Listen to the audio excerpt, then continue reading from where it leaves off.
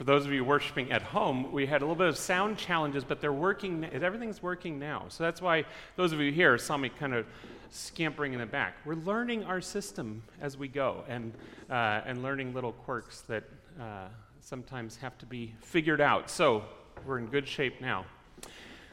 Hopefully you were listening to that text from Marcia. There were some very interesting things in there, and we're going to talk about them a bit right now. Please join with me in prayer. Gracious God, we give you thanks for your word, even when your word brings difficult words to us.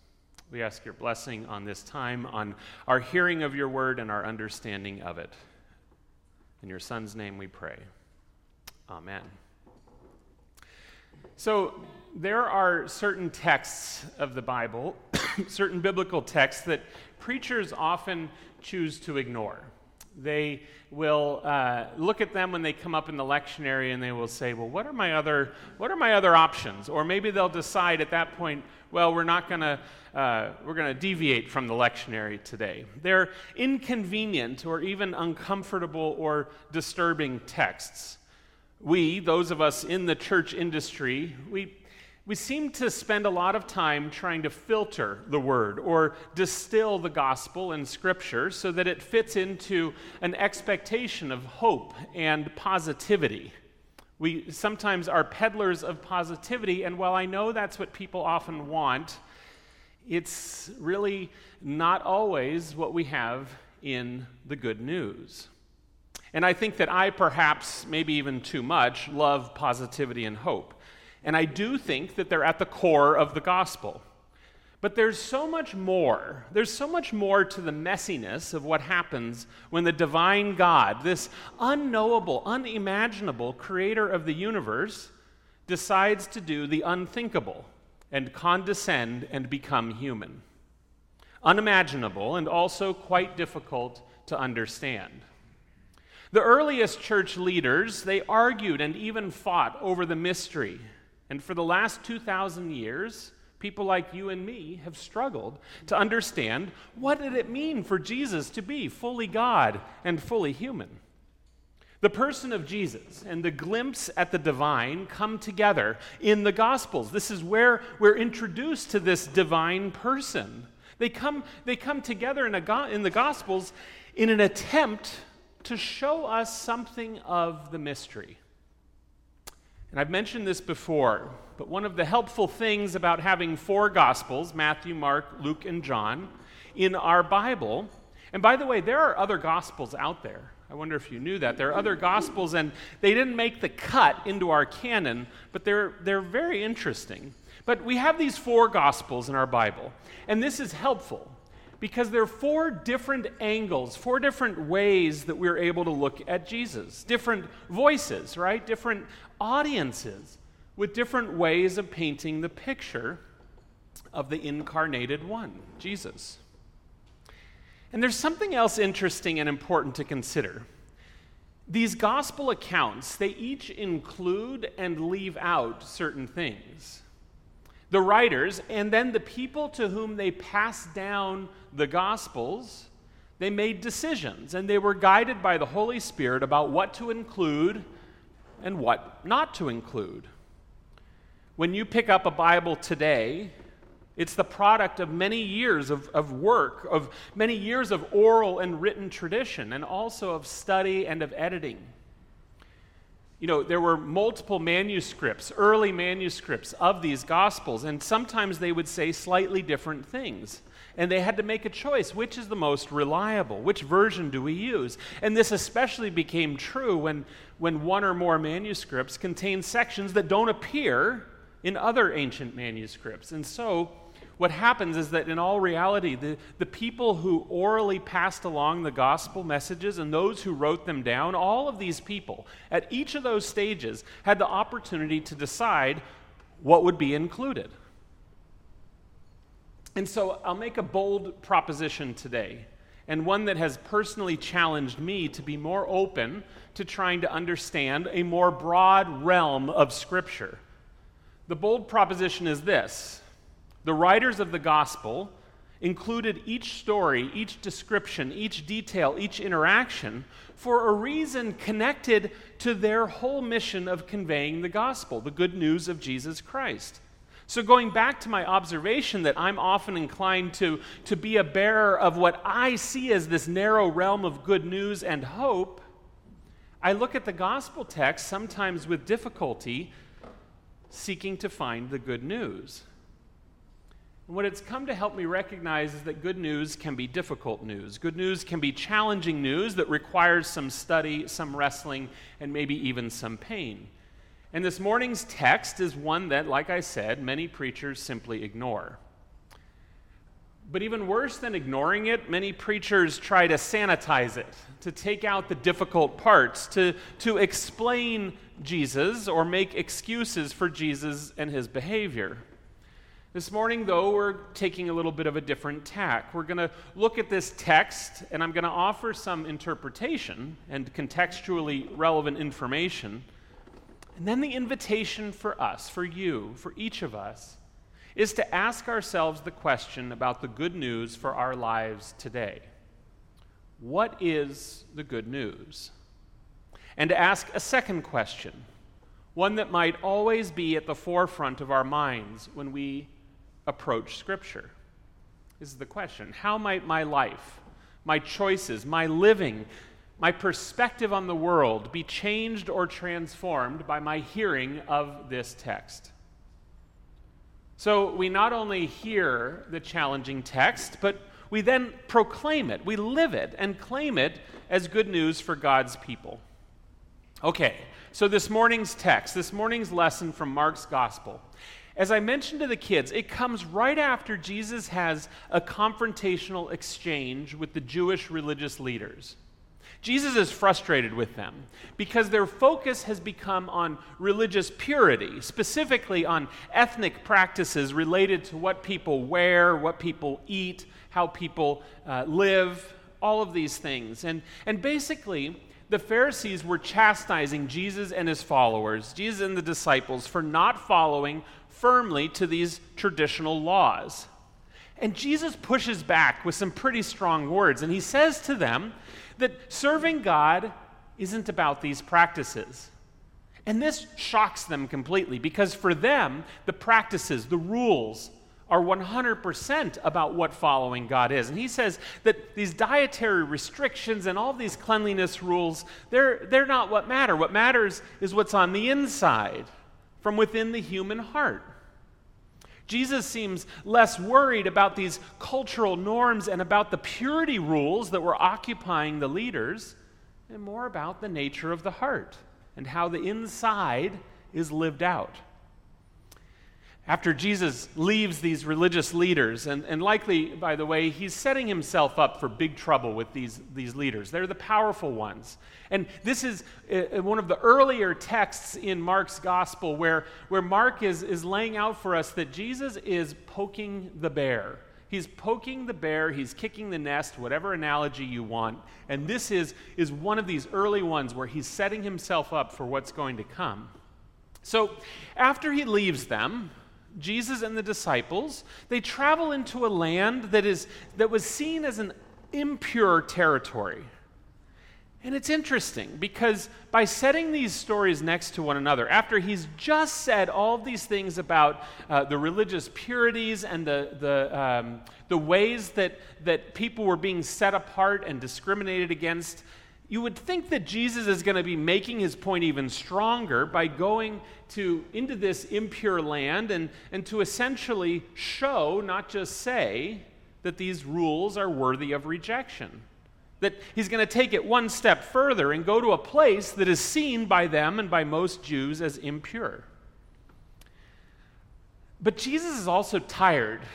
Perhaps at the end of his rope and ready for a break, he goes to this foreign land, and he finds a house, and I wonder if you heard this in the text. It says that he didn't want anyone to know he was there. He just wanted to get away. But instead of being left alone, a woman, a local woman, comes to him. She's a Gentile, a non-Jew, and she's coming to see Jesus alone as a woman, unaccompanied by her husband or any other man. and she initiates a conversation with Jesus. There are a lot of layers of cultural taboo here. This interaction really shouldn't have been happening. But it's apparent from our reading of the text that this woman is desperate. Her daughter is troubled, it says in our text. The text says that the woman begs Jesus to cast a demon out of her daughter. The daughter's not there. This woman comes to Jesus alone. But this isn't that strange of a request. Many people have come even to this point to Jesus to ask for demons to be cast out, and Jesus has done it. They've come to Jesus asking for healing, and Jesus has done it. And not just Jews, but also, like this woman, Gentiles, foreigners, people who are ethnically different. But in this case, Jesus turns down the request. He says no. And what's strange is that nowhere else has Jesus, up to this point, said no when someone, a Jew or a Gentile, asks for healing. But Jesus goes a little further, and you may not have heard this in the text, but this is a very powerful part of this text, because he doesn't just ignore her. He says no, and then he uses what is indisputably, there's just no way around this. He uses an ethnic slur to describe her. He calls her a dog, which frankly isn't much different than calling someone a dog today. And we all know how that comes out when we call someone a dog. This was a term that was used by Jews to describe non-Jews. And specifically what he says is that the children, or his own people, the Jewish people, should receive the benefits of God first. And that it isn't fair to take the children's food, God's blessings, and give it to the dogs. So, you see what I mean when I say there's a very complicated and frankly disturbing situation playing out here. Jesus, a Jew living in a racially and ethnically diverse and very tense and conflicted environment, is being faced with this situation where the question really is, who should receive God's blessings? And Mark's audience, and throughout the first century of Christianity, the people, so many other people as well, were struggling with this question. There was a lot of confusion in the early church about who was to receive the blessings of Jesus. When we look at the letters in the New Testament, much of the argument there was asking the same question. Who is to receive the blessings of Jesus? Whether we're ultimately looking at salvation or healing or any of the number of other ways to describe being the beneficiary, the recipient of Jesus, the question among the early church centered often around whether Jesus came for only the Jewish people or for everyone. In Matthew's gospel, and Matthew's audience was primarily Jewish, Jesus specifically says, I was sent only to the lost sheep of the house of Israel. A strong language. But in Mark's gospel here, that's not actually what Jesus says. Jesus says, the first are the children. First come the children, the Jews. Then come the Gentile. So Jesus is in one breath leveling this significant insult at the woman, pointing out her ethnic separateness with this slur, and then also seemingly prioritizing treatment of one group over another. At first glance, it's shocking. It's shocking, and it should be. But without a blink, without even pausing, while I'm still reeling in this confusion and the disturbing treatment of this woman, the woman herself responds without a blink. And she begins this rhetorical spar with Jesus. She comes back at Jesus and says, yes, fine. She doesn't challenge him, but she asks again for what she wants. By honing in on what Jesus says, she responds, Sir, even the dogs under the table eat the children's crumbs. Her response, though, it's not merely an argument. There's something more going on in this moment. Something more that seems to strike Jesus. She doesn't fight back. She doesn't try to even change her status or question what Jesus has said about her. Instead, the woman accepts where she is and she lowers herself. The imagery of the story, it says that she lowers herself right to one beneath the table. She basically says, even the crumbs from under the table. She humbles herself before Jesus, and in doing so, I wonder if you saw what happened. He's dramatically changed in that moment. He's persuaded by what he says is the word that she's said, her word. And he announces in that moment that her daughter is healed.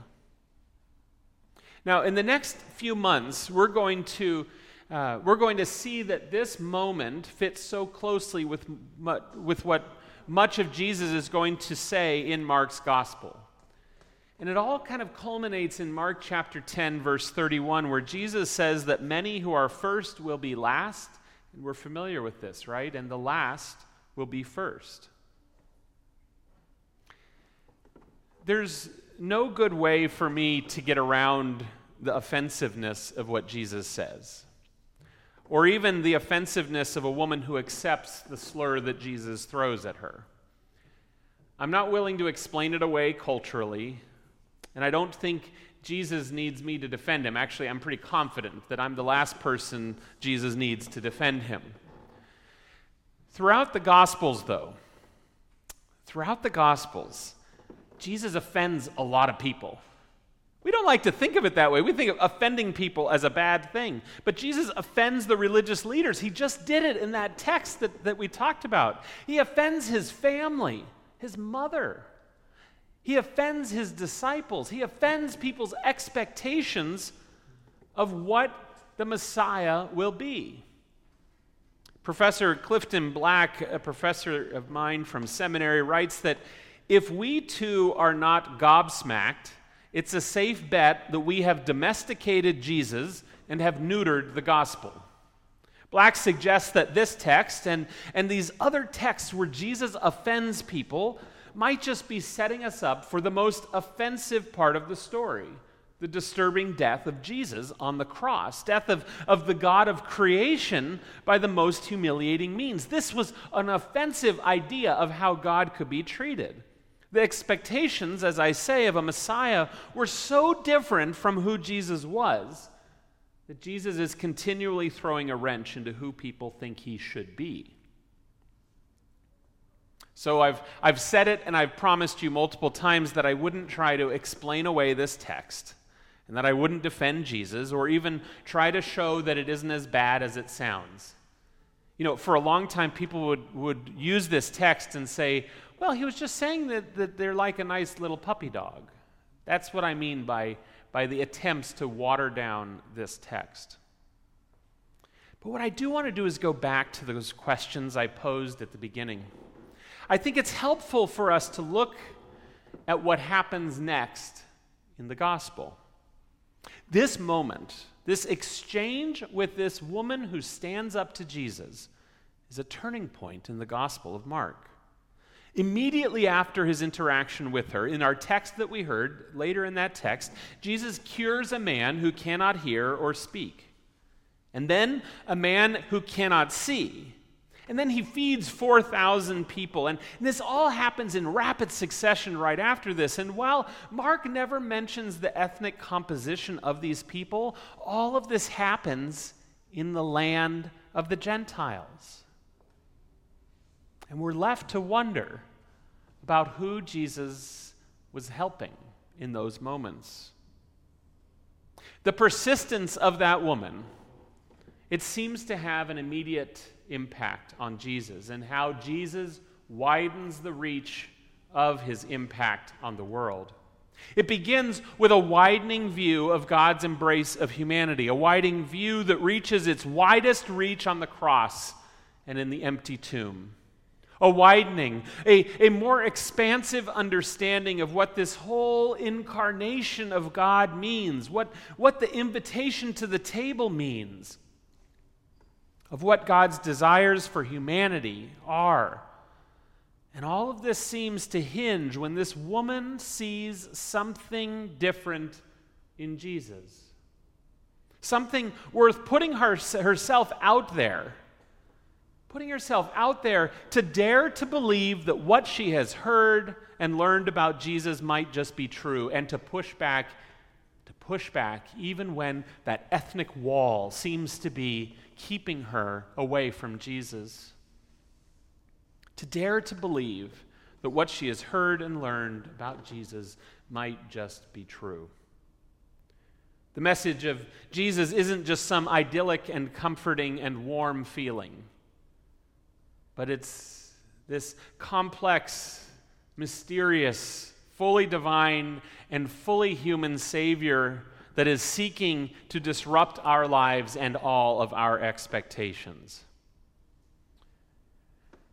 And for me, at least, there's another message of good news here. And like I said, I do think you need to ask yourself, whenever we're looking at a text, what is the good news for you? But for me, there's a difficult good news message in this text about my own expectations and about who I might be excluding from God's table without sometimes even realizing it. Where are the voices that I don't hear? The ways that I don't expect God to be working around me? And how can I be more open to hearing the voices of the marginalized or the ones who have that transformational word within them, that word of the woman to Jesus, that word more deeply revealed, that word that more deeply revealed the good news, revealed the deeper implications of the gospel? You see, friends, this text is a difficult one. But it isn't only difficult because of what it says about Jesus. It's difficult because of how it convicts me, just like our text last week from James, to examine how I look at others. Others I see in the church, but others I see on the street, others I see in the grocery store, others I see in the world, others I see in my life, how I see others.